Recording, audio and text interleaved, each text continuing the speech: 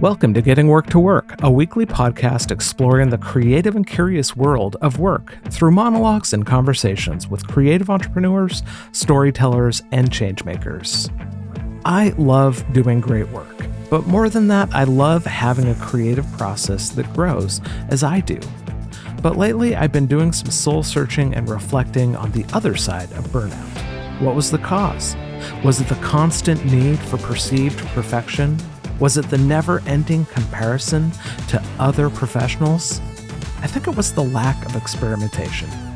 In this episode of Getting Work to Work, I'm exploring 3 areas of creativity: the lab, the process, and the recipe, and why returning to the lab is just as important as having an excellent product. Show notes and links to all the good stuff mentioned in this episode can be found at gwtw.co/669.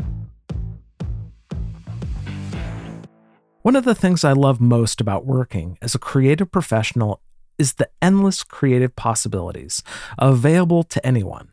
Not only can we dream up amazing ideas, but the barriers to actually making them happen are disappearing on a daily basis. Thank you, technology.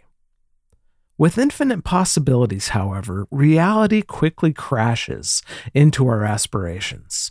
We struggle with where to start, compare our first drawings to those of experienced professionals 20 years into their craft. We proclaim we can't do it because we aren't achieving perceived perfection immediately. So what do? We either quit, and there are many forms of resignation, from letting our dreams die quickly to distracting ourselves to the point where the dream fades away.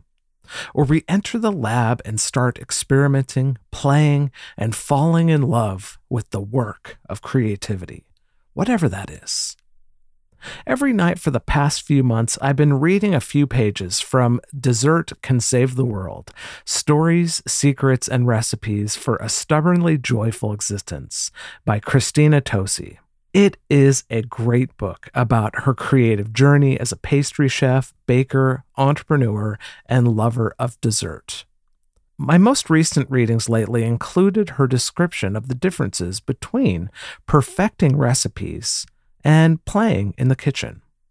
So let's start with the lab. As creatives, we begin in the lab. No one is paying us. We're motivated by the pursuit, the thrill of trying. We might not have goals. We probably don't have an agenda, and we don't know what we don't know, and it doesn't matter. We go to our safe space and make. Maybe we'll share what we do over time, but the only thing that matters is that we take an idea, or as Tosi describes it, a what-if question, and begin to bring it to life. So some questions for you. How often do you ask what-if questions and then try to answer them with action? And then the other question is this: what is your laboratory? Is it your garage, a spare bedroom, the kitchen? I encourage you to designate a space that you can enter for 15 minutes or many hours at a time, because it is the uninterrupted exploration in safe spaces that allow you to not only answer those what-if questions, but to discover your creative process. Because every creative industry has an official process, but as you begin to discover how you create things, your creative process is going to differ from those established ways of doing things. How you respond to the dissonance between the two will define not only the evolution of your creative process, but how you continue to show up in your lab. There's a phrase that you'll often hear in any area of creativity, and that's, in order to break the rules, you have to know the rules. And that's just a way of saying your creative process doesn't matter until it aligns with the official process.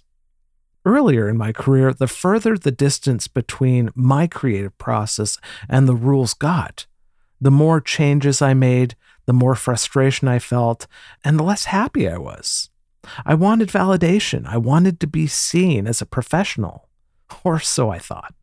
20 years into my career, I now recognize that my process is unique to me.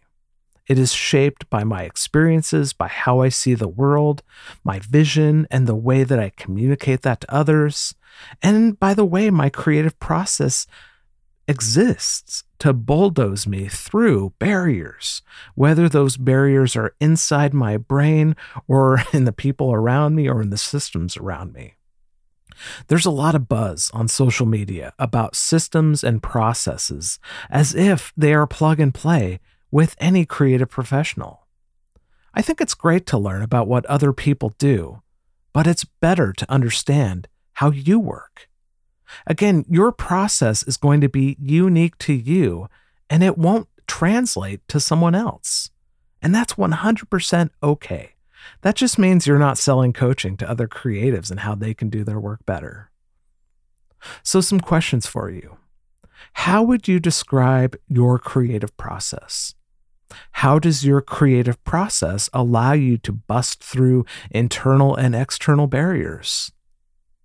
What do you love most about your creative process? And what do you wish you could change? The more you can explore your process, the more you then start to see the products that you're creating. And now we come to the other part of Tosi's section that was impactful. Not only did she talk about the need for experimentation, but she also extolled the virtue of perfecting recipes. Sure, we can spend all of our time experimenting, but eventually we need to make something for others. And this is where our creative recipes come into play.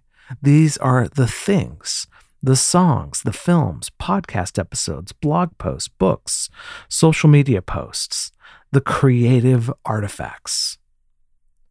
So what are the creative artifacts you make for other people? Recipes and your creative process both exist to serve one another. As you perfect your recipe, your process evolves and changes to reflect what you learn. At least that's how it should work. It's possible to get stuck, and that happens usually when your process doesn't change. You expect the recipe to change from the same process. That doesn't necessarily happen. While I got a lot from Tosi explaining the difference between experimentation and perfecting recipes, what she said next blew my mind.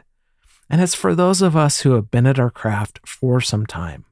We've gotten invested in the perfection of our recipes, and we probably spend less time experimenting. We spend less time asking what-if questions because those might not pay the bills. And it starts to show. Maybe not in our work, but definitely in our creative spirit, in ourselves. When we return to experimentation, we begin to heal ourselves. We might see new possibilities in our process and production that we couldn't see otherwise. So a question. When you think about returning to experimentation, does it strike fear in your perfection-seeking creative heart? Or are you ready to enter a new chapter in your journey? Regardless of where you are in your creative journey, having a firm understanding of the lab, your process, and the production of recipes is important. But perhaps the most important takeaway from this entire episode for me is the willingness to return to experimentation. Fall in love with your craft all over again. It's possible, but guess what? It's just as scary now as it was when you first started out. The difference is you know now what you're capable of. But you know what's not ever going to change? The possibilities on the other side of experimentation. You can never discount the pursuit of what-if questions. Time to get into your lab and play. Speaking of experiments, in the last monologue I mentioned I was setting up a shop feature on the Getting Work to Work website. It is now ready to go. There's a few ways that you can show your support for Getting Work to Work, including several posters for sale, the most recent designed by Ireland-based artist Ashwin Chacko. I commissioned him to come up with a fun poster, and he did not disappoint. Whether you buy from the store, share an episode with a friend, or keep listening to the show, I thank you from the bottom of my heart for your support. Until next time, may creativity and curiosity fuel your life.